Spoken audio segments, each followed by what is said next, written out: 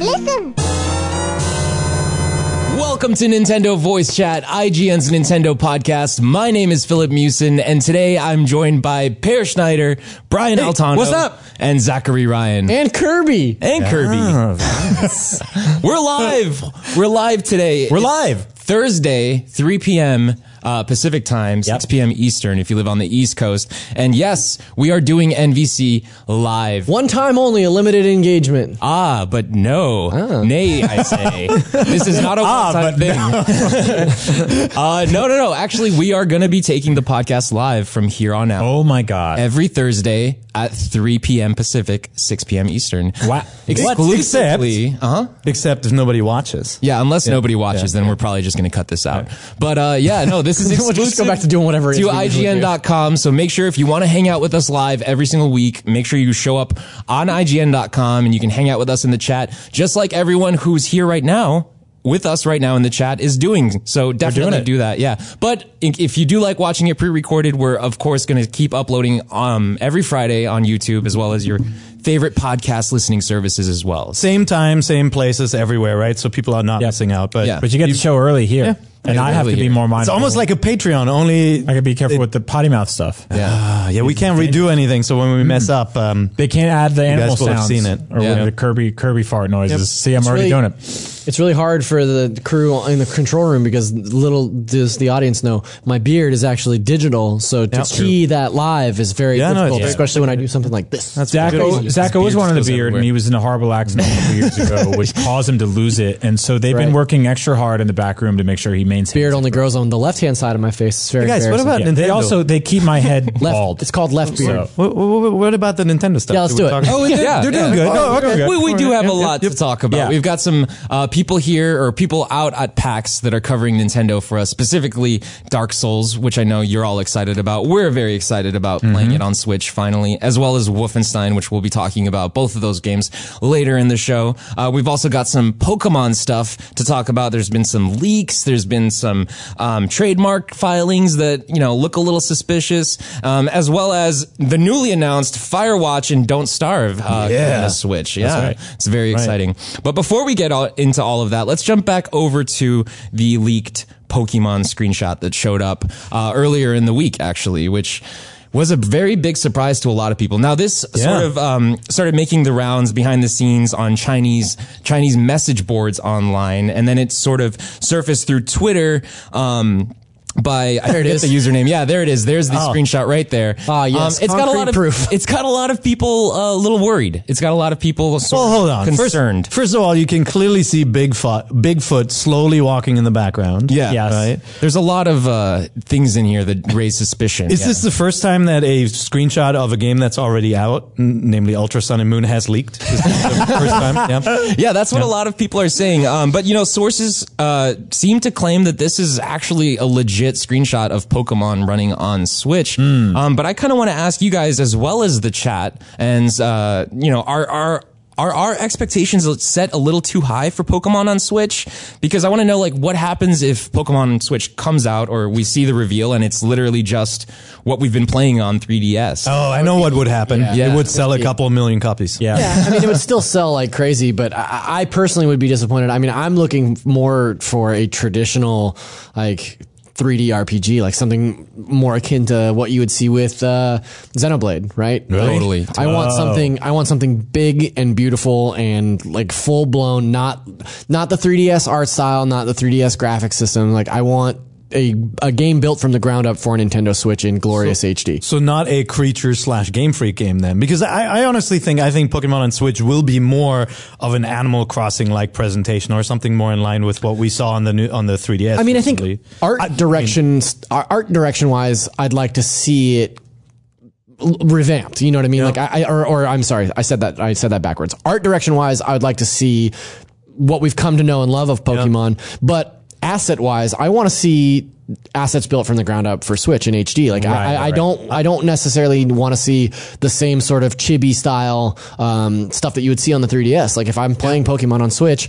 this looks really great, but imagine if it was full blown glorious HD on Switch.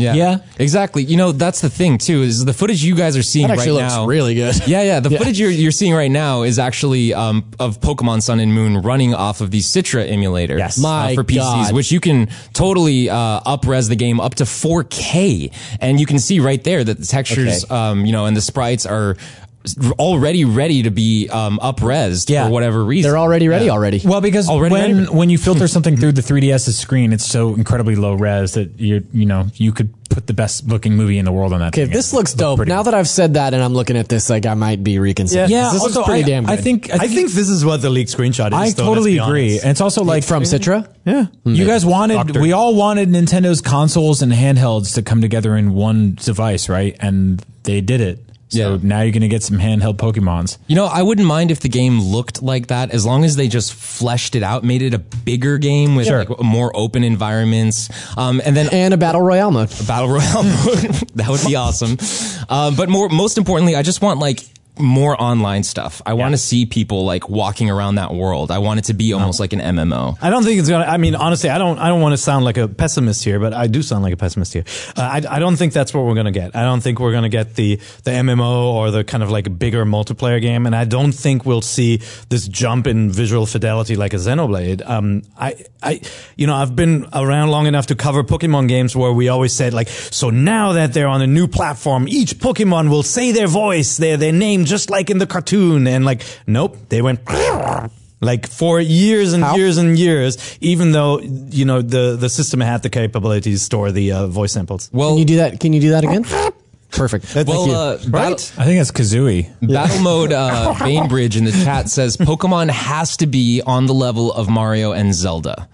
So, I mean, I would love to see a Pokemon Switch game come out that does really ramps the game, it up, and changes sort of the way we knew Pokemon and just reinvents the franchise. I love that. We talked a little bit about it last week about Detective Pikachu, in that like the way that I'm a fair weather Pokemon fan. The games come out and I play the games to like the through line through the main plot. I get all my badges and then I say, great, I had a really nice time with Pokemon this time around. I'll see you again in a few years.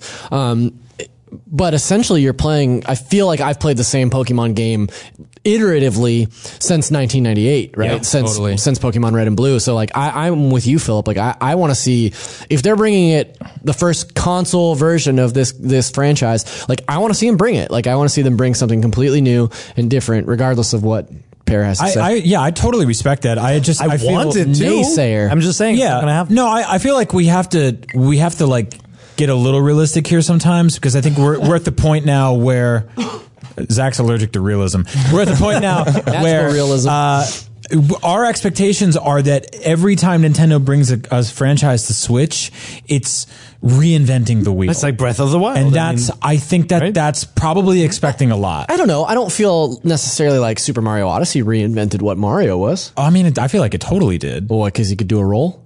No, because you could wear like you could become like 1,000 different things in that game. It lets you interact with the 3D world in ways no other Mario. This is a good moment. It's been a while since I talked about this, but I would love for a Pokio game. Just a whole game based around the Pokio transformation. It's been a few months since I've mentioned that, so this is another opportunity to bring that up again. That's the little bird with a peaky Pinocchio nose, right? I would dig that too. Maybe they'll make that. I don't know. I think it's like there are franchises that need to be completely remade. I think Zelda had a significant amount of fatigue. I think with Mario, they moved the needle just enough. We also hadn't really gotten like a truly 3D Mario game in a while. Okay, that's fair. With Pokemon, it's kind of a if it ain't broke, don't fix it type of situation for a lot of people. So, I mean, I'd be all for a reinvention of that franchise, but also if we get something that's like pretty straightforward, but just runs and looks really great on Switch, I don't think there's anything super wrong with that. I think if they were ever going to reinvent it, now would be the time to do it, because it would essentially be the first time that a mainline Pokemon core RPG, is going to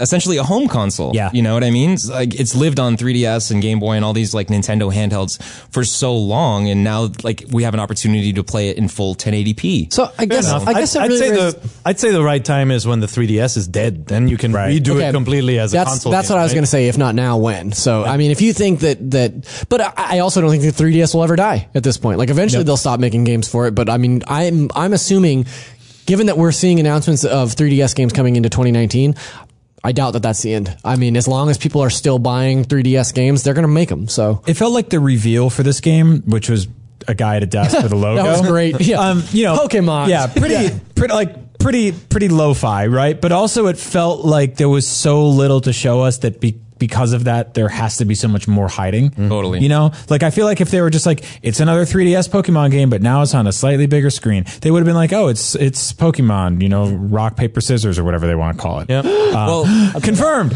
Oh man, I shouldn't have let that slip up in our first live show here. Man, just babbling all over the place. No, so I'm kind of with you guys in that like maybe there is something more magical hiding behind the curtain, but I think we still do have to understand that at the end of the day, Nintendo is going to put a bunch of games on Switch, and I don't think every single one of them has to be reinventing the wheel. Look at Kirby. Zach was just playing it. It's true. Certainly Kirby. Yeah, that game is Kirby as hell. Yeah, it's Kirby as hell. There was actually another Pokemon trademark found by Cerebi.net on Twitter, and it was for Pokemon Rumble, or actually Pokemon Scramble, which is how it's called in Japan. So like that is in existence, you know, like that trademark has been filed, and now people are thinking, okay, well maybe we're getting more Pokemon games other than this like mainline Pokemon game on Switch, which would make total sense. Yeah. It wouldn't be the first time we got Pokemon Rumble on a home console. That was on Wii U as well, right? So it would only make sense for them to naturally start pouring out the franchise onto the new console. Yeah, we already have a Pokemon spin-off on Switch right now. Yeah, exactly. Wait. Oh, Pokken. But speaking of highly popular and Pikachu's not on Switch. Speaking of highly popular and exciting games that are just around the corner, Dark Souls Remastered has a bunch of new info for the Switch version. Recently, we heard that the Switch version will be running at 1080p 30 frames per second while docked, and 720p 30 frames per second while undocked. Whereas like the PS4 Pro and the Xbox and PC can go up to 4K 60 frames per second, which is, you know, that's nice. It's great to have that, but I personally would rather have Dark Souls at 30 frames per second running at 1080 or 720p, 1080p, whatever, and have a portable version of it that I can take on the go. Yeah. You know, especially like for the remastered version, you know, the second time around, because I played it for a while ago, years ago, when it originally came out. So I want to ask you guys, as well as the chat, what do you value more? Like, is the portability factor of Switch a fair trade for performance, like of, you know, 4K graphics or full, you know, 60 frames per second frame rate on 1080p? The game is already up-resed, right? Like it already looks better than the original Dark Souls, and it has a frame rate that is smoother than the original Dark Souls. Like I'm totally fine to take that and have it portable and play it, you know, wherever I please, than to have it look like the most amazing version of this game that exists. Like, I don't know. It's sort of, function or fashion over function, right? Or it's Skyrim, right? Like if you were motivated by Skyrim on the Switch and take it with you, you could have gotten a more beautiful version by playing it on consoles or PC with mods and everything. With the special edition. No, totally. I'm kind of torn because I just replayed Bloodborne twice, and I'm playing it on my PlayStation 4 Pro. But Bloodborne never got a Pro patch. It never got a 4K patch. So which is baffling. It's kind of crazy, right? They just stopped working on that game in like late 2015 or early 2016, whenever it was. It's been a couple years. And so I started up again, and I'm like, I still love this game, but a big part of me was kind of like, something's like it could be better. You know, it could be running. It's a little stuttery at times. It gets a little blurry at times.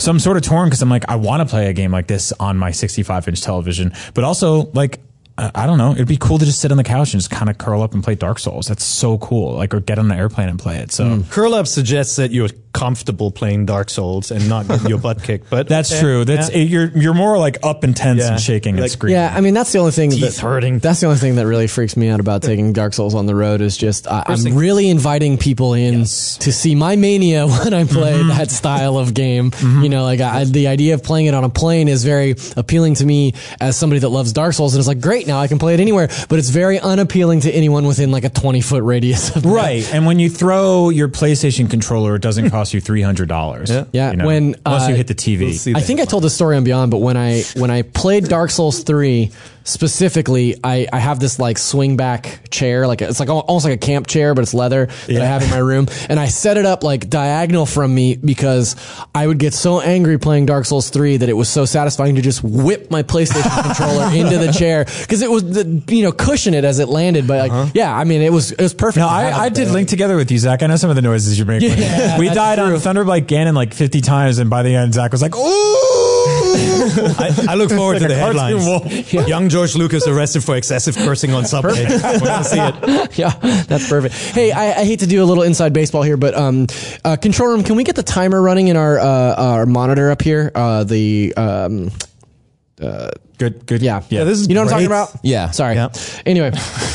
Just a reminder, we are live right now on IGN.com, as we will be every Thursday at 3 p.m. So make sure you're watching on IGN.com on Thursdays at 3 p.m. Pacific, 6 p.m. Eastern time if you want to catch the show early. If not, then you can just watch us the next day on Friday late with the rest of You'll miss all the hot scoops. You miss like Zach addressing the control room, which is only in the live version, right? Edit that out. Exactly. It'll be fine. Everybody knows we do a show. It's cool. Like, to be completely transparent, when I first found out we're going live, I'm like, man, I wonder what like the actual like sort of content advantage of that is. And I was thinking about it.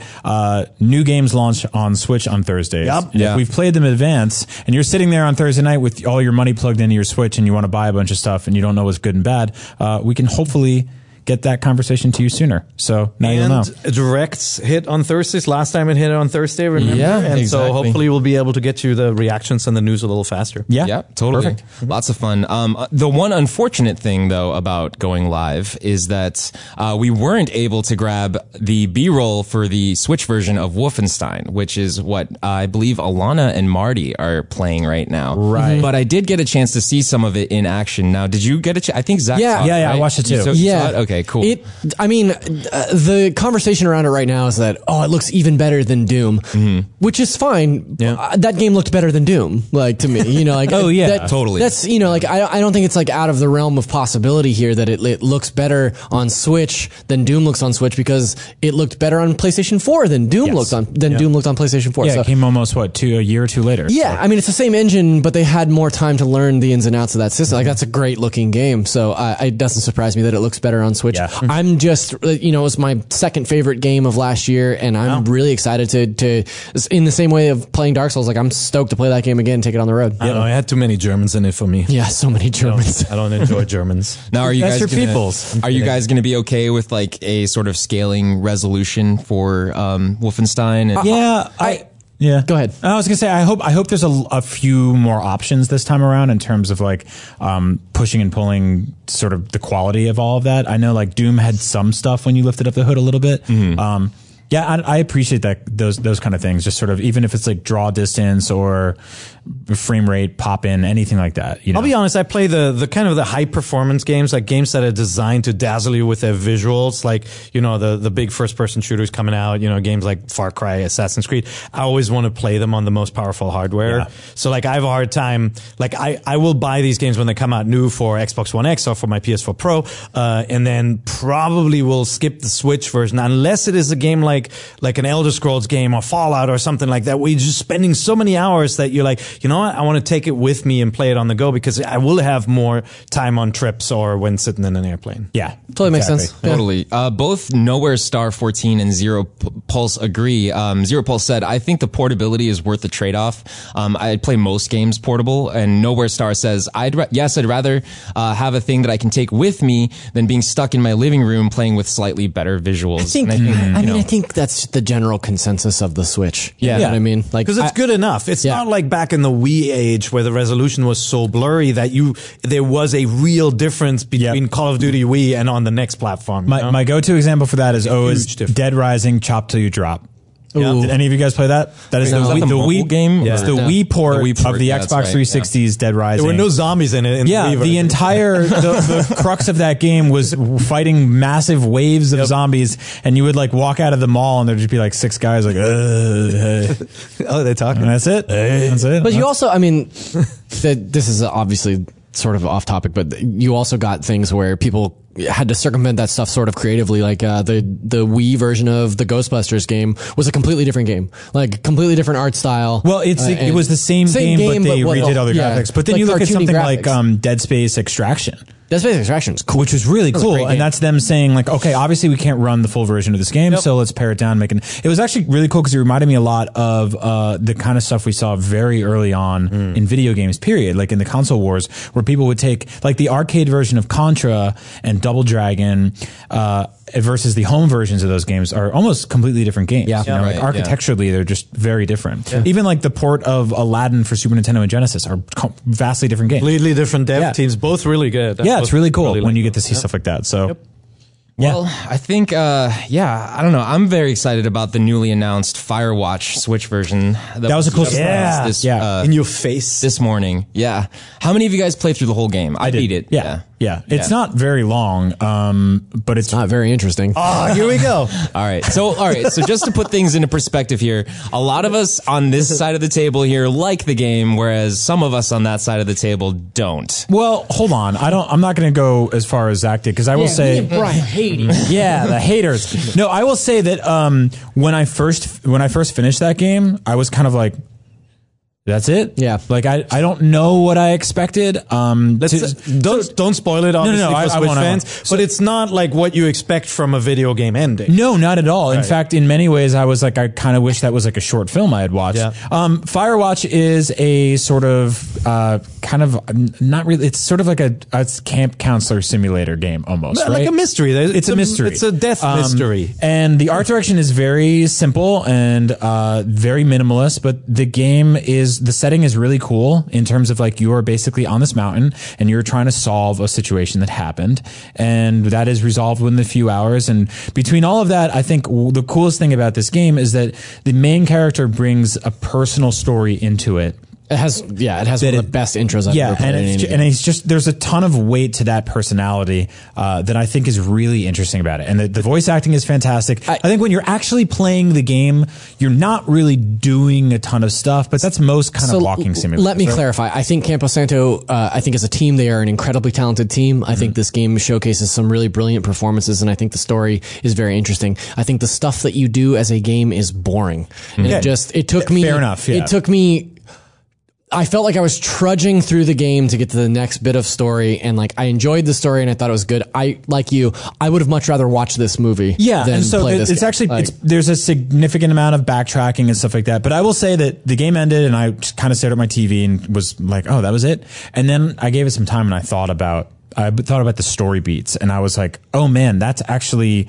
It was really, really special. Once I was removed from sort of the I would say the trudge of kind of like moving around. I mean, even this character that you play as feels sort of like Wreck-It Ralph. Like he's just like this big guy with big hands, bulky, and like the art style is the design is by Ollie Moss, who creates amazing posters that are incredibly hard to find. I still want those Star Wars posters. Those posters you have are a couple dope. of $1,000 for me. But what I like about this game, and I'm actually not a fan of walking simulators. Walking simulators sounds like, just the name sounds like a horrible genre, right? Like Gone to the Rapture, a game where it's like, I get bored because it's just kind of like, it's a little bit like the, you're walking down the street and you get a story read to you, and like there's not like the mystery unfolds, and it's more like a graphic novel style setup, but like there's not a lot to do. And I felt like this game actually added a lot of stuff to do with like kind of like the interaction with the tools that you have, the talking to the person on the other side of the line, witnessing something weird in the distance. Like a lot of the walking simulators are very devoid of life, and this one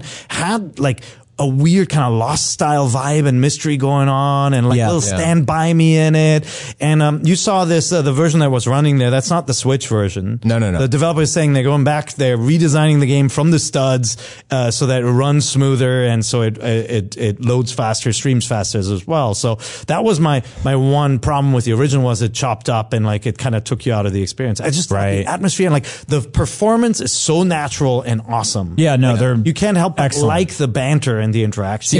Sorry, go ahead. I side with you, Pear. Like, I am totally not a fan of walking simulators at all. I find them rather boring, but Firewatch's story just kept me so hooked. Like, even though the gameplay, like, minute to minute gameplay itself wasn't that exciting, like the sort of like chase of finding out what the mystery was and like what this game was going to turn into felt really exciting for me, and it kept me compelled to play through the entire story. And even though it only took me I think it took me maybe 5 hours, 4 hours to get through the entire thing, and the ending was a little underwhelming, I was still glad that I had that experience, because I feel like this is one of those games that does it really well. Like if you're going to play a walking simulator, Firewatch is a good walking simulator to play. This game to me was fine. I wish, given Annapurna's support of the Switch and what they've got coming, I wish we were getting What Remains of Edith Finch. Right. That game struck a more resonant chord with me. a month. Yeah, maybe so. Yep. Yeah. We'll see. Well, Don't Starve was also announced this morning for Switch as well. I put a little bit of time of this into this game on Vita, so I have had like that portable experience with it, and I think it makes for just a great survival portable game. Like quick fix, pick up and play for like 10-15 minutes and then jump right out. Yep. Like that's the kind of game it is. So we're not getting the Don't Starve Together version, right? So it's not the 2-player one. We're getting like the special edition. So it has the 2 DLC packs like Reign of Giants, and Shipwrecked. Shipwrecked, yeah.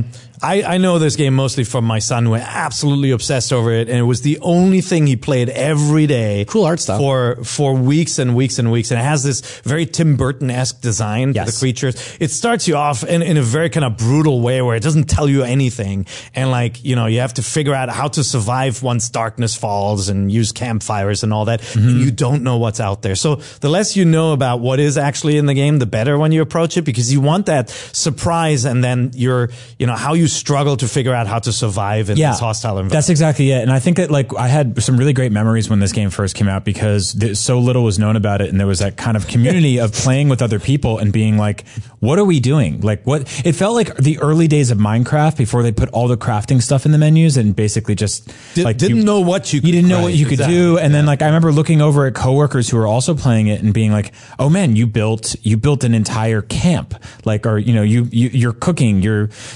fossiling, you're making tools, all this crazy stuff. And so that's your mileage will vary depending on how much you're into that. If you want a game that's a lot more straightforward and a little more handholdy, this will push you away, because it is pretty damn difficult. It's survival Animal Crossing in a way, right? You're figuring out what the game systems are and learning more and more about it. And it has a real dark side to it too. That's hence the Tim Burton-esque. Yeah, there's when it turns to night in this game, it's pretty damn horrifying. It's terrifying. And I know there are people either you play this game for an hour or you play this game for 100 hours. I know very few people who are right in the middle. So now we got to move on to the next segment. But before we do, I just want to mention one more game was also announced this morning. It's called Toki. Now, Per knows a little bit about this. Well, game. that's in Japan. It came out as Juju Densetsu. It was made by TAD back in 1989. Actually, an arcade game. Really weird side scroller shooter where a man gets transformed into an ape and he can shoot out of his mouth. Yes. We don't know what it is. He's shooting orbs. And it's it has kind of think of the Jungle Hunt kind of side-scrolling swimming perspective, side-scrolling jumping. I always felt that game was a little slow. Yeah. The character moves really slowly, but it has its following, and the new version is completely redone by Microids, right, in France. Right, yeah. Actually, the designer worked on the Amiga port back many, many years ago, so it actually looks more like Rayman. It has these really very French-looking, beautifully designed games, so I'm actually looking forward to seeing if they make it play a little faster. Like Rayman Legends, Rayman Origins? Oh, that's awesome. Yeah, really kind of intricate, hand-drawn look to it. And this is not to be confused with Toki Tori. No, not the bird can't jump game. Yeah, no, right. But another thing that was announced earlier this week in Osaka, GDC Osaka to be specific, was the Nintendo Bezel engine. Oh, now this is something I'm very excited about. I'm really, really excited. It's actually essentially Nintendo's new middleware software. The developers. That is exciting, Philip. I think it is exciting, especially for long term. When you think about Switch and more third parties jumping on, this is just going to make it a lot easier for people to start developing for Switch and making games that are specific to the Switch. More importantly, so it's just like Unreal Engine 4 or any other game engine like Unity. This is a tool that developers can use, whether it's a one-man team or a 400-man team, it doesn't really matter. They can use this software to sort of create their own games that are specific to how the Switch works. So we'll probably start seeing more games that run like Odyssey, like Mario Odyssey did, where it's like 1080p, 60 frames per second. Like this is what that leads to. Now, Nintendo did comment, Nintendo has a face as a software maker that delivers the various game titles to customers, but it is also a platform holder that provides development environments to game developers. Among them, we have asked developers of games for the Nintendo platform to provide an environment that can create interesting games in a short period of time while keeping development costs as low as possible. We are developing and offering. In this session, we introduce the concepts and features of NintendoWare Bezel Engine and the points we focused on during development. Interesting. Yeah. So I mean, the good news is not every development team can build their own engines and program to the metal, as it were, right? Yeah. Like if you guys go back to our interview with Julian from Factor 5 here, right? Those guys like to spend a lot of time creating their own sound engines, their own graphics engines, and you get games out of that look really beautiful. But a 2-man team can't do it. A 10-man team usually. Yeah. Right? And so it's great to have more support. We have seen a lot of games ported to Switch very quickly from PC because of the Unity engine that they were built on PC. So that's awesome that Unity runs on Switch, but there are limitations, and you can kind of spot the Unity chug sometimes, right? Like you get a side scroller and you're like, it's not pushing complicated visuals, but it's still slowing down. Yeah. Like I'm hoping that, the Bezel engine will make it easier for companies to realize their vision without having to spend that much time. What's great too is that there is no specific standard for how much a Switch game costs, right? I mean, first party stuff is $59.99 generally, right? Or it's a little bit cheaper sometimes. Yep. But for the most part, when you jump on the online store, when you go on the Switch eShop, which many of us do like every other day, and just poke around, some games are $199, some games are $59.99. There's special editions for $129.99. So you can basically go in there. Up. No, there are. It's like the NBA games. I know. But you can go in there and be like, I have an idea for a game but it's a $10 game, or it's a $20 game or $15 game. Like the sort of the space in which a game exists now has changed dynamically to the point where if you, like I bought a game called Mom Hid My Game. And it's on Switch, and it's really fun. Have you guys seen it? Yeah. It's like the WarioWare sequences. It's very WarioWare. It's supportive of an iPhone game, and it's on 3DS too. It's on 3DS as well. Yeah. It's the kind of thing that wouldn't exist in a retail shop. It would die on the shelf, and you couldn't sell it for $30-$40, but it was just a couple bucks, and I bought it. And I imagine creating tools to get people to get products like that out quicker, where they're like, I have a quick idea. It's not necessarily a 10-hour game. It's not maybe even a 2-hour game, but it's just a couple bucks and I want to get it out there. Like that's what this is all about, And I think Nintendo creating a platform for that, and making the ease of development better for everybody involved is fantastic news. It's not like the Switch has a problem with getting games right now, but damn, let's get more, Yeah, absolutely. Well, I want to hear a little bit about what games you guys have been playing this week. But before we get into all that, I want to hear what you guys have been playing this week as well. So let us know in the comments what new games on the eShop you've been playing, or if you've gone back to any other games. But that's what Pear's been playing, and I've been playing it too. And that's actually our pick of the week this week. The Adventure Pals, which is a fantastic platformer, is now available on Switch. Love this game. Yes. Really love this game. Really cool. Speaking of, I mean, this is one of those games where you don't see that Unity chug. Like it just feels solid. It runs smoothly. It's got this really kind of quirky, cool art style. The way you move around and traverse this game and attack and stuff like that, it feels very Scribblenauts, and I mean that in like the best way possible. Like a Scribblenauts that controlled perfectly, and not the minigame collection that launched recently, which was not good.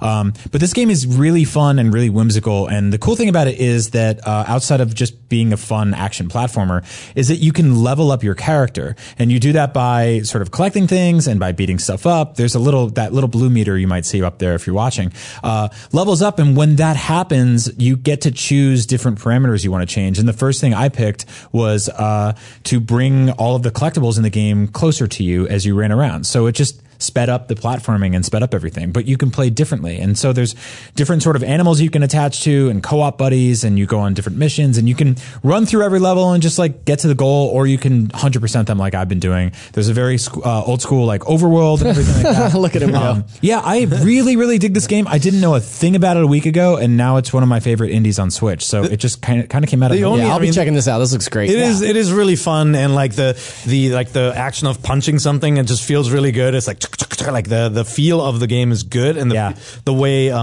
the way you can kind of explore the areas. It has the kind of traditional Mario secrets where you like, is that a death drop, and you can see something peeking out at the bottom, and you know you can explore it a little bit more below. So it's very fun. The only thing about this game is it makes me a little sad about Toys R Us. Jeffrey. He's got the Jeffrey growing out of his butt there, and I'm sad. Yeah, but like, to play devil's advocate, when Jeffrey Giraffe started looking like just this giraffe, like things started going downhill for Toys R Us. Oh, dude, that giraffe is awesome. You can use it to like Spider-Man yourself around. The one in this game, it's so weird because they're like, what's a good animal that can be a helicopter? Oh, a giraffe. Okay, sure, perfect. So it's like 2D Banjo-Kazooie. Yeah. Like the giraffe takes over certain functions. Yeah, I really dig it. Is there co-op in this game, or because I haven't? I think there is. Okay, because I haven't dug into that yet. I'm pretty sure there is, but if there is, I haven't tried it either. Yeah, cool. But yeah, it's cool. You pick up different buddies. There's like a rock as well that flies around, which is I always cool. want to be friends with a rock. Yeah. Pet rock, yeah. Super easy, Brian. That's Zach's. So easy to be a friend with a rock. Yeah. Just pick one up and start talking to him. That's right. But like every week, we have a pick of the week, and now we also have a skip of the week. Oh no! And this one may not surprise you. I'm sure that some of you out there probably predicted this. Are you a but bad enough dude to skip this game? Are you bad enough to skip this game? Because Bad Dudes is definitely our skip of the week. Brian's friend The Rock has gone missing. Yeah. Hopefully someday. I put about an hour into this game last night, I want to say. Yeah. And You want that hour back? It was about 59 minutes too long. Oh boy. Yeah. Oh boy. Yeah, so did you play the original Bad Dudes on NES? First of all, like, I don't know what's going on with the filters in this game. Did you just supposed to look like a CRT? Or did you get a chance to play the Switch version? at No, all? no, I All haven't. right, so there is an option, just to let everyone know ahead of time, there is good. an option to change the filters and switch them off if you can't stand this sort of thing. Doesn't make the game look that much better, though. Yeah, so Let's be honest. the plot of Bad Dudes is the president gets kidnapped. And President's daughter gets the president's kidnapped, daughter right? gets kidnapped, and then these two dudes that I guess is friends with the president. I don't know why he's friends with dudes. Would just show Bad up. dudes. Bad dudes. They show up. Back then, bad meant good. The 80s were weird. To be fair, our president now is friends with some bad dudes. So That's that's true. no big deal. Bad hombres. There were not a lot of great Data East games Yes, in that era yeah. either. So Yeah, I got a Data East like retro console recently that had a little collection of them, and I was digging in there and I was like, oh man, yeah, some things, this is no NES classic basically. Data So- East USA, that's the Boston company. Yeah, so of course. this was one of those like co-op action arcade beat 'em up games, right? Where 70% of the game took place on moving vehicles like trucks or trains, and you could throw bloody knives at people and stuff like that. But Bad dude stuff. Yeah, it's the kind of stuff that bad dudes would do. But it's just not a great game, and so the idea of having it on your Switch, maybe you have great memories for this. There was a couple years ago where everybody all of a sudden was like, Altered Beast is a classic, and I was like, you don't remember Yeah, the game, no. do you? No, but So- remember in your childhood, there were games you played that weren't that great, but maybe they were the only games you had for a couple of months. And so you have this sense of nostalgia. And quite frankly, as a kid, you don't always know if You don't know the something's difference, good or no. not, right? No, because I mean, there's no one telling you you're wrong. There's Yeah. no internet. To be fair, I think there is an audience for this game. It's a very niche Bad Dudes. audience. Yeah. But like Same joke. Yeah, like if you grew up playing, games like this, if you had Bad Dudes as, Friends. as a child, and literally no other game to play, then yeah, pick it up. Sure, it's a great, walk down memory lane. Yeah. But if you're like all about playing Human. good games with like structure and like an actual If you're all about playing good games. well, that's what I mean. Like, there's some games that are so bad that they're good. If you you know got what that I mean? good game Yeah. lifestyle. Yeah. Well, I don't know, but check it out if you No. yeah No, or don't check it out. Yeah. Skip it. Skip of the week. Skip it. Well, I mean, yeah, skip it. But You're just nice. I just feel bad for for people who do like. Are you a bad enough That dude to game. feel bad for this game? All right, whatever. What else you No, yeah, it's okay. No, you're right. It's hard to be like, this game sucks. Because I there don't was like a doing time. that. There was a time when a lot of people were super excited about. Totally. Bad Dudes. And it's like, Yeah. the thing is about 90s or 80s and 90s beat 'em ups is that some of They're them. a friggin' dime a dozen. I Yeah, mean, and there's tons of them, and some of them aged really well. Like, I maintain that like Turtles in Time is a freaking awesome game. Like, it's still really fun. Still I still really think the 90s X-Men arcade game is really fun. Yeah. I think the Simpsons arcade game is Simpsons really fun. arcade game is aside top. from the fact that like every enemy in that game looks like Eric Trump. It's weird. But Bad Dudes is one of those games that did not necessarily age very well, and Yeah. the same with the second half of Double Dragon when it turns into a platforming game. Yeah. I don't know. Sam Claiborne will probably be here being like, Bad Dudes is amazing, and I don't know.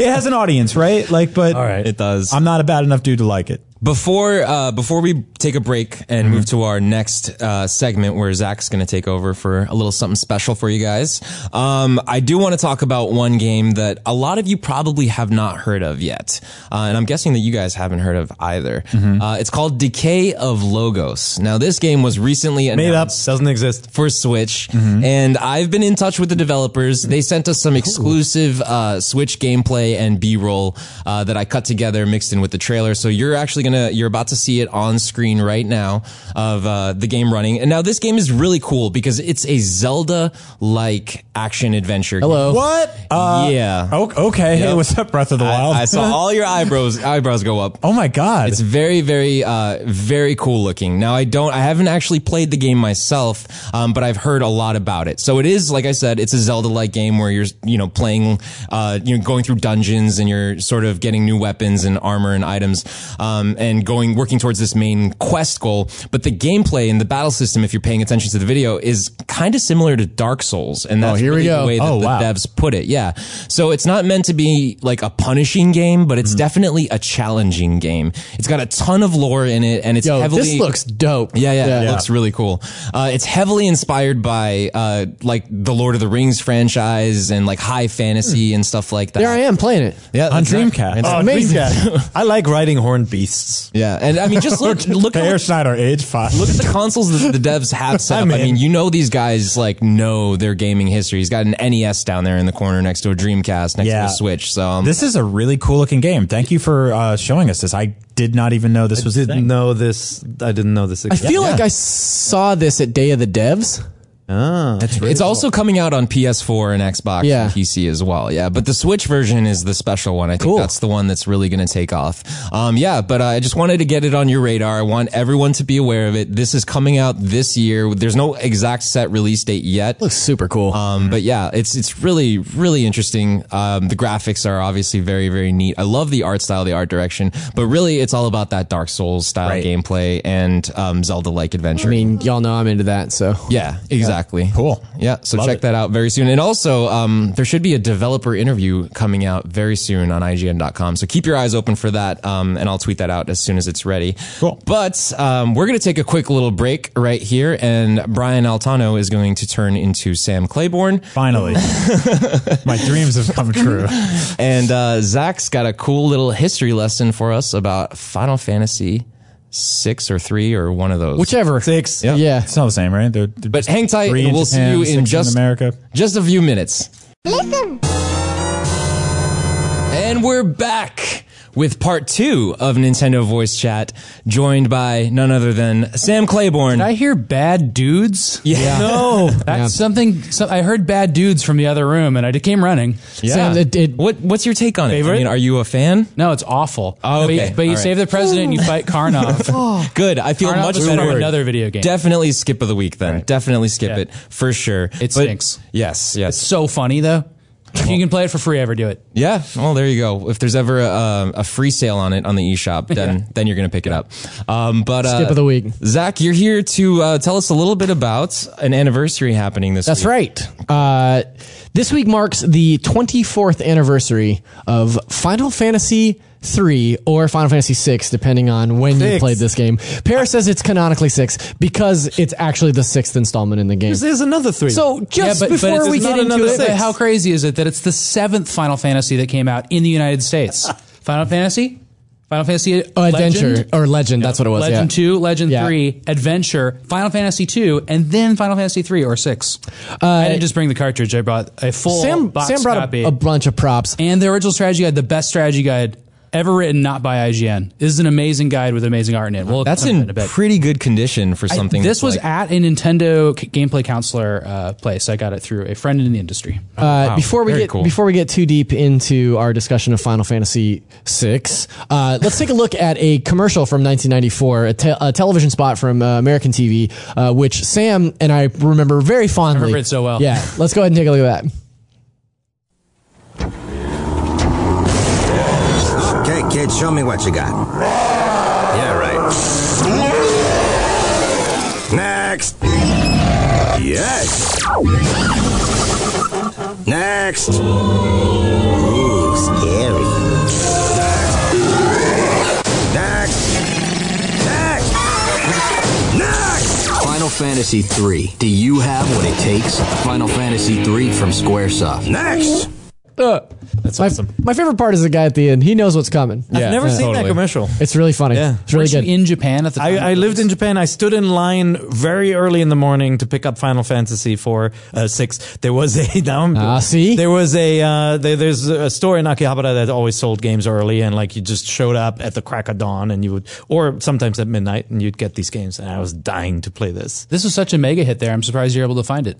I had to stay in line. There was a long line going around the block, but they had plenty of copies. Nice. Well, Yeah. And then I didn't do anything for multiple days. and that day that you stood in line was April 2nd, 1994. That was the date that it was released in Japan. It came out in October in the U.S. Obviously, it's the sixth game in the series. Final Fantasy VI will denote that. But it was originally released as Final Fantasy III in the U.S. Everybody kind of knows that whole scandal. But What they IGN might not know is that there was a tagline of "No wimps." no wimps. There's a Mog t-shirt would in say, here. yeah. Oh, see that little T-shirt? No IGN wimps. wasn't around to review the original Final Fantasy VI, but we re-reviewed the GBA, the Game Boy Advance version in 2007, and Jeremy Dunham, friend of the show, Yep. guy we've had on the show, he said about the game then, it's one of the greatest games the world has ever seen. It's just as entertaining now as it was during Clinton's first term. How political we are. We've called this game the number 2 greatest RPG of all time and the number 38 best game of all time. So obviously, big hit here in the office. You know what's crazy is that the number 1 RPG of all time that we said was it was Chrono Trigger. Yeah. And that was developed at the same time That's right. as Final Fantasy Yeah. 3, 6. Came out a year later. And oversaw by the same person. Yeah. The Gooch. That's right. Yeah. Sakaguchi. Sakaguchi, colloquially known as the Gooch. The Gooch. Apparently, The Gooch-san. yeah, So we'll talk about him in just a second. Let's talk about the personnel. I'll never be interviewing him. I interviewed him once. Nice. Yeah. Mr. Gooch-san. Yeah. Yes. So this game was directed by Yoshinori Kitase, fresh off of Final Fantasy V, who would also direct Chrono Trigger, Final Fantasy VII, and Final Fantasy VIII, and he also created Kingdom Hearts. Still works at Square. And he's the director of this game. Director, right. And that's notable because this is the first time a Final Fantasy game wasn't directed by Sakaguchi. That's technically not true. The first game, Final Fantasy, the original, was not directed by Sakaguchi. and that's still the best Final Different- Fantasy. So there's False. a trend here. Different director. Different director for that game. He was credited as a designer. So he did produce this game, and Sakaguchi did produce this game and co-wrote it with Kitase-san.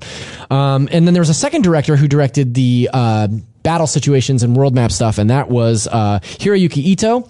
He's actually the creator of the active time battle system that was made popular in Final Fantasy IV.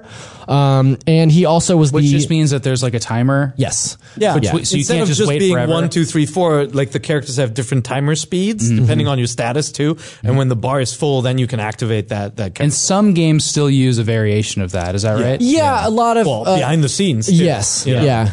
That's true. Yeah. Like up through the PlayStation era, the active time battle system was, or some variation I love that was that. still very I love popular. that system. Yeah. I really liked it. Hiroyuki Ito also was the second director for Final Fantasy XII after Matsuna-san left. It's one of my favorite games of all time. And then, of course, we've got this awesome character design showcased here. Well, now you can't see it, but by Yoshitaka Amano. And music. Who done the covers for all the Final Fantasy right. games and all the art and all the character design for all Music that stuff. by Uematsu-san. You guys in the US, obviously the cover art was not that. Yeah. Right? The Japanese version has that silhouette designed by him of the walker there. I have that game still.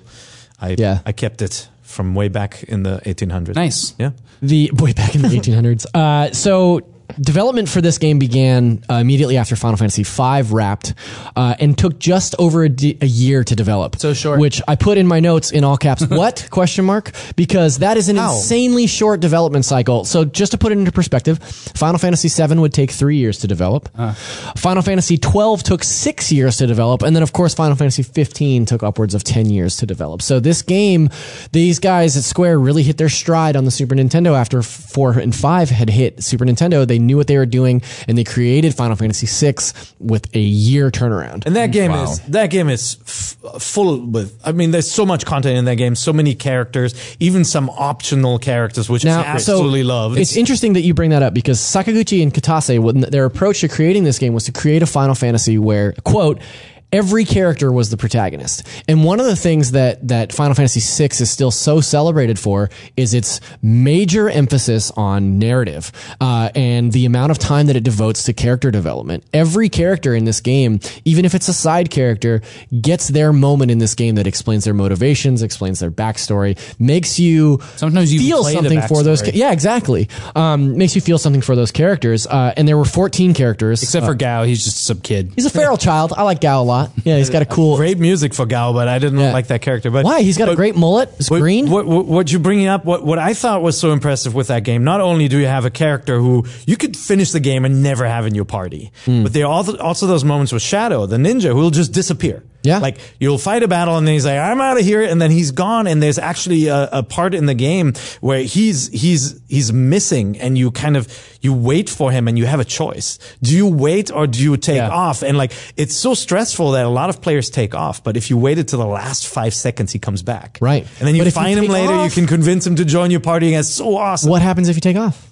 He's gone. He dies. Yeah, he's dead. And you start the game with a main character, Terra, who a unique female lead for a Final Fantasy game at the time. First female lead in a Final Fantasy game. And then she disappears for a long time. Yeah, that's true. It's very you're troubling. immediately Your thrown party is- into turmoil with her, and you take control of Locke and Edward. So that's another thing. So there are 14 main characters in all, right, in this game. Real quick, Terra. She's a magic user that begins the game under mind control by the evil empire here in the game. Locke, who's a treasure hunter.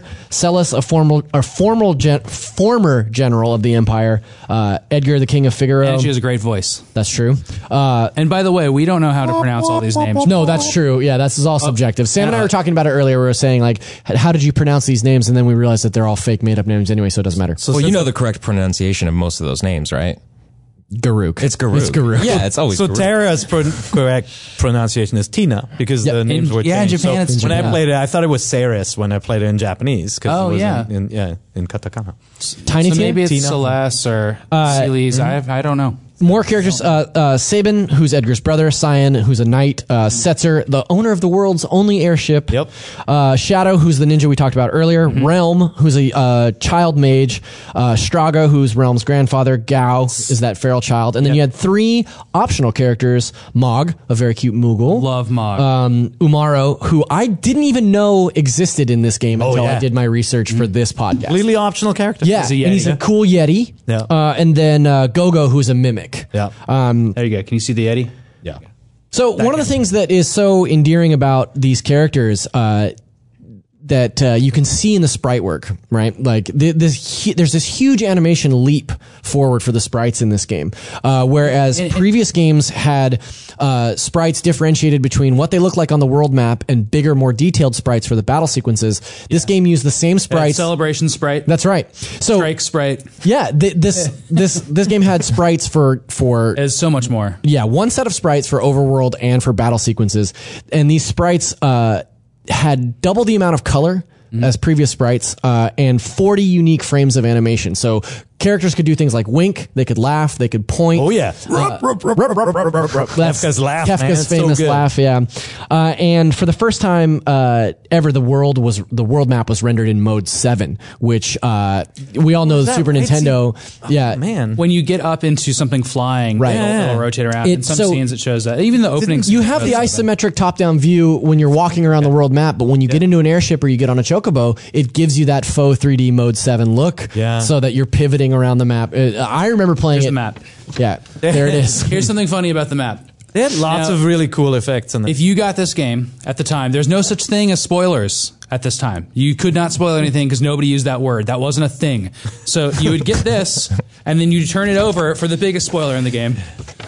That the world The world of ends destruction. and it Yeah, becomes something else. that's right. Yeah. Which was still awesome and a great moment in the game and shocking for how it came out. But just a little reminder there to chill out a little bit because you can still enjoy something sometimes, even if you know what's going This to was happen. definitely a thing, though. Think of Link to the Past with the two worlds. Like this was a thing where you get to this cataclysmic event in a Final Fantasy game where, or you sometimes leave the Earth altogether, right? But where there's this entire different map.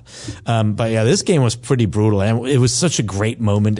You lose lose your bearings, and then all of your friends. Well, it's such a crazy thing for a Final Fantasy game to do because Final Fantasy prior to 6 had been a very Tolkien-inspired, very like standard fantasy sort of adventure in each iteration. Final Fantasy VI sort of did away with all of that and introduced the idea of this like steampunk motif that you would see again in games like Final Fantasy VII, Final Fantasy XII, Final Fantasy VIII. Yep. Like this sort of blend between technology and magic. And Chrono Trigger. Chrono Trigger too.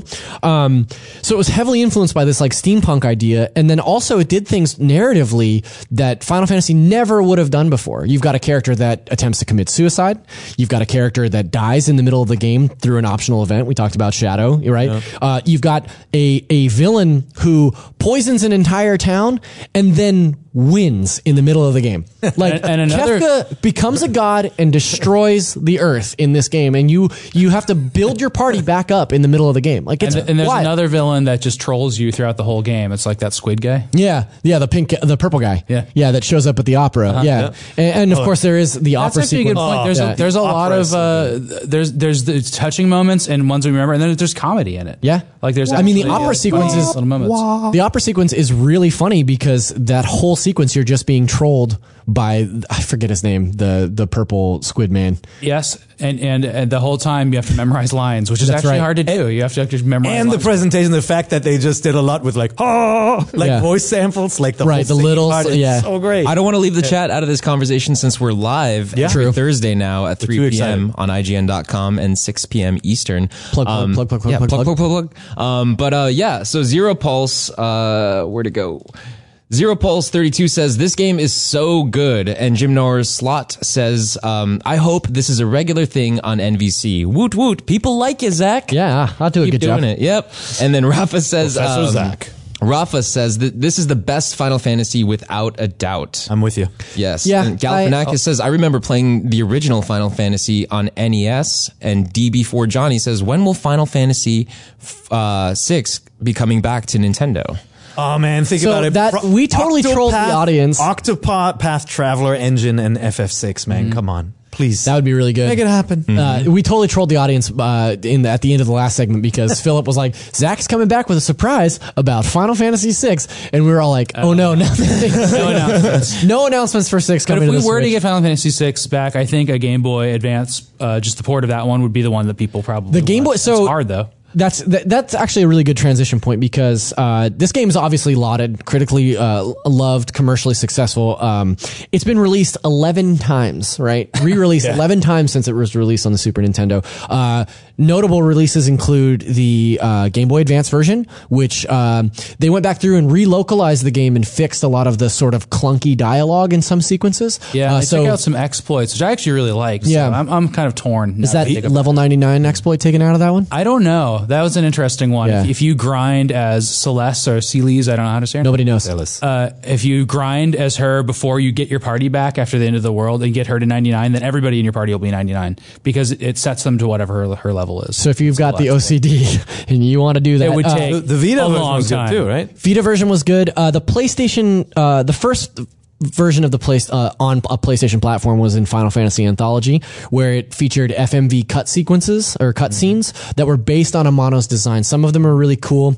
They sort of doubled the amount of cinematics because you'd see this like FMV cutscene and then it would show you the Super Nintendo version of that scene as well. I you played those first first, played yeah. this game on PlayStation, so I remember the Opera FMV very well. Interesting. Terrible load times on PlayStation though. Kind of for a cart-based game, bringing it over to disc meant that they added in load times. The same deal with the Chrono Trigger release on PlayStation. So if you can play it on a cartridge, I think you're right, Sam. I think the either the version that's on the SNES Classic, which is just traditional Final Fantasy true. 3, That's cool. or the GBA version is the way to go. And then of course another notable version was the PC/mobile version that was released a few years ago, which is actually the last time I played it, that features awful sprites, terrible, like weird, washed out sprites, and really gross menu text. Which you can't change. And I know people don't like that version, but mechanically, it should work on any system. It should work on a phone because you're just choosing Right. menus. So that's disappointing. Yeah, it is really disappointing. Last thing that I want to say about this game, because I know we're running into long territory here, but The sort of lineage of this game carried over to the Nintendo 64 in the Briefly. Right, in the Silicon Graphics demo. Yeah. So we actually have a couple of screens that we're going to run here. But Silicon Graphics rebuilt Final Fantasy VI. Here we go. You're seeing some of this stuff here. Rebuilt Final Fantasy VI on the Nintendo 64 hardware in a graphical demo. Like, this is what a Final Fantasy game would look like on Nintendo 64. And then, of course, This is before the Nintendo 64. Right, yeah. So yeah, I was already covering Nintendo at that time, and like we all firmly believed the N64 was the next logical step for Square to take Final Fantasy. And so that was obviously, we saw this demo. When you look at it now, it kind of looks really lame, but this was the first time you saw the Final Fantasy characters in that kind of like 3D rendered in that cutesy style and all that. We were very excited for it. And then suddenly there was the whammy that the franchise would go to the PlayStation. That's right. Obviously big because of the CD format. That's right. Yeah. Sony ultimately won out because of the format that they adopted for Final Fantasy VII, which is the game that introduced me to Final Fantasy and encouraged me to go back and play all these fantastic games. There was a feud, like Nintendo and Square, like that blood feud. It was dramatic. Yeah. I mean, it was, Final Fantasy and Dragon Quest were associated with Nintendo systems, and then suddenly they weren't. That's why it was such a big deal when those re-releases started making their way to GBA, right? Yep. Like, it was an important thing for Nintendo to have Final Fantasy on their Crystal platform. Chronicles. It was a I think huge, Crystal Chronicles was on it GameCube, was a yeah. huge shift. Dragon Quest was much bigger than Final Fantasy in Japan. Brockway. Huge franchise. For that to be gone, and for a while it looked like Enix wouldn't even be on the system. They released Mischief Makers, right? UK troublemakers in Japan, and that was like, oh, Enix is back now. Maybe we'll get Dragon Quest, and it never Still materialized. Like that was a huge shift for the Nintendo platforms. So we got to wrap up, but in closing, can you guys just tell me a little bit about what you remember most or what you love about Final Fantasy VI? Yeah, I mean, for me, I was way into RPGs by the time it came out because I loved Final Fantasy 1, and I really liked playing it with a strategy guide when I was really young. Final Fantasy 1. So I was really excited for 2, which was 4, and then I was like out of my mind excited for 3, which was 6. And then What number was 7? here's what's funny is, do you know what the actual follow-up for Final Fantasy 3 was in the United States? It was Mystic Quest. Mystic Quest, yeah. So there was a totally forgotten and like kind of reviled game, but it was an RPG made by Square for Western audiences. Quote, Dum-dums, unquote. yeah. And so I was even excited for that. And in that time, like Final Fantasy was just overwhelmingly cool, and my friends liked it, and Right. it was like just a big hit. And that was surprising because the previous Final Fantasy games had been, slowly been growing in popularity, and then 7 was so big. A game that you've still not I've never played. played it. Yeah. And I'm not, I'm interested historically, but even at the time and now, like I was, a Nintendo fan, and I was like, miffed that they went to Really? Sony. Yeah. I never bought a PlayStation. I was a little like, I like Final Fantasy 7 as well, but I was a little let down because I really liked the grid approach, like the way you explored a building and the way the caves weren't organic, like they were all on this kind of like map system. And I felt like some of that feel was lost with FF7, but obviously great story in that one. No, the things I remember, first of all, the music is fantastic. Yeah, some of the best music in gaming ever. 4 and 5 have absolutely beautiful soundtracks, some of the later games as well, but I really have a soft spot for 6. I think the opera scene is just really, really cool. And then that game did so much with effects and overlays. Like if you remember, it had an entire like cinematic scene of the mechs walking with it snowing. Yeah. And the In beautiful Mode 7. music kicking in. They did a lot. Yeah, they did a lot with that music, and that theme is just so beautiful. And that was like technologically one of the best looking games in the world at the time. Right. And Donkey Kong Country came out after that, and like Nintendo was at the top of their game and a leader in having great graphics. Yeah. And I think we think of it now as sprites at its old school, but like it's notably technologically amazing at the time. It's some of the best sprite work ever. Mm-hmm. I mean, And ahead of any RPG on the market at the time, right? I mentioned Dragon Quest. Dragon Quest looked like a generation behind. It still Final looked Fantasy. like Dragon Quest, and this didn't look like anything else. at this point in time, Square had released a bunch of Final Fantasy games, but they still weren't this like home run, like household gamer like company, right? Like Square wasn't huge yet. right? And this game helped put them on the map, not as much as Final Fantasy VII, but this game 7 in the US for sure. Yeah, this game certainly the pedigree of this game and the lineage, the legacy of this game really helps people to recognize Square as a powerhouse developer. And to me, the way that I experienced this game post Final Fantasy VII, I playing Final Fantasy VII as my first JRPG ever, or RPG in general, I remember thinking like it can't get any better than this. Like this is the best. Like I love this so much. So when I went back and played 6, and there were so many different things that it did, and it, like you're saying, like it's not an open world game, but it's so much less linear in the way that you can choose which party members you're taking. And there's moments where you have these battles that you're controlling 3 parties at one time, and you have to strategically position them on the map, or the fact that in the middle of a battle, a cutscene just breaks out. Like a cutscene just happens in the middle of a battle. Like I remember thinking that stuff was so cool and was so baffled. The characters talking. Yeah. Like it seemed impossible, It right? just baffled me that it had come out, so many years before, and that it would, the graphically it looked so primitive at the time, but narratively and gameplay wise, it was so ahead of its time that it kind of turned me on to retro gaming, right? Like it was something that really interested me and encouraged me to go back and play games that I had missed. That's a good Well, it was an important game back then, and I still think it's an incredibly important game and piece of gaming history that we need to recognize. So thank you very much of course. for doing that. Yeah. Professor. Very cool. Which leaves us with just a few minutes left for question block. So if you have any questions, we're doing it live. Drop your questions in the chat and we'll get to as many as we possibly can, but we do only have a few minutes. I was flipping my sheet over looking for the questions. But they're not there. Let's do it live. While we wait for questions to come in, I just want to read off a few questions or comments from the chat. Anish Bushka says, nostalgia is such a marketable thing these days, especially with people who play games. Why aren't people making game commercials in this style nowadays? I think he's referring to the commercial that we opened TV spot. with. Yeah. I think that might actually work well for certain games to Yeah. do like a retro, like flashback style. Like, I could see, commercial. yeah. Ask your parents to hook it up. Ask your parents if you can play Fortnite now. Yeah. Exactly. Yeah, exactly. All right, I have a question. Yeah, for sure. Zach, in the ancient castle, what is the first treasure chest you can find? The contents of that treasure chest.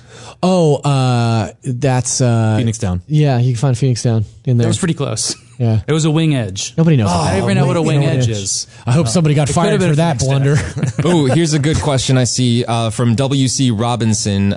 He says, You sound like a famous author. do you think that Spyro will come to Switch perhaps later on? I think he's referring Yeah, to the of recent course. Switch and, or PS4 and Xbox announcement. I think It'd be more likely than Crash Bandicoot. Crash Bandicoot is coming to Switch. it is. Yeah. Well, that's what I'm saying. It's, But you're right. No, you totally. that would be the most unlikely game, and this is like much more likely. Yeah. I totally agree. Look, I mean, Spyro obviously was in the Skylanders game, so it's no stranger to Nintendo platforms. And he was never a more Sony recently. mascot. Yeah. Yeah. Well, Yeah, that's we don't, true, too. We don't know anything for sure. We don't have any actual concrete details for you guys, but we can say that IGN has spoken to Activision about it and asked them about the Switch version, and they said that they were only talking about PS4 and Xbox that day. So let's just go ahead and leave that up to you guys. Take that as you want to take it. There could be a Switch version on the way. I think They didn't say I no. think Yeah, they didn't said say we're no. not talking about it. They didn't say yes. They didn't say no. So. I think if enough Switch owners buy the Rodent game, that they will also bring the Dragon I game. would think you'd probably have to buy Bad Dudes to get the Dragon game. Maybe so. Is the rodent game the marsupial game? Is he a marsupial and not a rodent? So, right? A I Bandicoot. don't. 6 of one, half a dozen of the other. Are Bandicoots from Australia? Yes. Yes. Then they're definitely marsupials. Here's a quick one from Dingoes are from Australia. They're not marsupials. Yes, they are. Okay. Here's a quick one from Nowhere Star 14. Dogs. Probably Dogs. pretty easy. He says Fortnite for Switch, yay or nay? Nay. Nay, Zach's a hater. What about you, Sam? No, I like Fortnite. I just don't think it's coming to Switch. You don't think it's coming to No. Switch? Uh-uh. I mean, If it's on phones, it's going to come to Switch. I think so too. It's too big. I think it's too big. Here's yeah. the thing about Fortnite is that it was made on an engine that can scale down to phones. Yeah. Like that is so much of the work done for you already that it's this ultimately scalable game. Switch doesn't have anything stopping it from being on it. Yeah. Yeah. I think it's going to come. I think it would be very silly for them to skip Switch. I mean, the limitation is like, portable console and online multiplayer games is kind of tough to be playing on the bus, but I think it'll still come. Yeah, but you could totally play the Single player mode of Fortnite. That's right. No, I'm there's no kidding. such- Did we run that poll about whether Crash Bandicoot's a marsupial or not? Yeah, can we get that up? We don't need a poll for that. It's a fact. The rodent. Okay, here's one last question from the chat, and this one is from. Let's take it from. Oh man, all of your chat names are amazing. Bingo, bing bong. Yeah. Yeah, you got to find one that's safe. Blue Bingo Bing Bong, the Game of Thrones character. Yeah. Blue Cowlin with too many W's and Y's for no reason. He asks, do you think Nintendo will announce themes at E3? Themes. So themes as in theming your Like- system. like PlayStation and- themes. Yeah. Yeah. Yeah, I don't see why they wouldn't announce themes. I personally, I don't care about themes. You know, like I've never themed my PlayStation or any other Nintendo consoles that I've had. You should look at So, Brendan Graeber's Undertale theme for his PS4. It's amazing. Try not to look at Brandon Graber. Yeah, actually, he walled off his area right now because he's playing a secret game. I could see this one be one of those, and you know we're releasing the new firmware update, and you're going to do this and this and this, and themes are part of it, and you can download it right now. That feels like a Nintendo thing to do during E3. Totally. I would actually kit out my Switch with a Mario plus Rabbids theme. Yeah. Because I love that world. I think You're it's going to very have goofy. to buy a lot of copies of Bad Dudes if you want Nintendo to theme the Switch. That's right. I think Nintendo's going to want to do something to stir up the crowd during E3 time. So it would be wise for them to release something like a significant update Yep. Yeah. just before like online launches in September. You know what I mean? So E3 might be the time to sort of get the ball rolling on stuff like themes and, you know, all the other things we've been asking for. Themes, memes, dreams, And beans. beans. Colorful controllers. Hopefully they're all there at E E3. Yep. Yep. Absolutely. All right. Well, that's our show this week. Thank you very much for tuning in. We're a weekly show on IGN.com. Weekly live show. Every Thursday. Exactly. Weekly live show. Every time? Thursdays at 3 p.m. Pacific, 6 p.m. Eastern. Yes, I just learned my timetables. But you can also still catch us every Friday on youtube.com/Nintendo Voice Chat and your favorite podcast listening services as well. My name has been Philip Mewson. Okay. Yes, I'm trying new has been. things here. I'm not trying new things. My name is still Per Schneider. It's still Per Schneider, yeah. I'm assuming my name will always be Zachary Ryan. I'm going to go with Umaro. There you go. Cool. Thank you guys very much for catching us. If you were here live, we love you. If Thank you you. weren't, we still love you. But yeah, come watch the live show on IGN.com next time. And we'll see you next week. Take care. Here we go.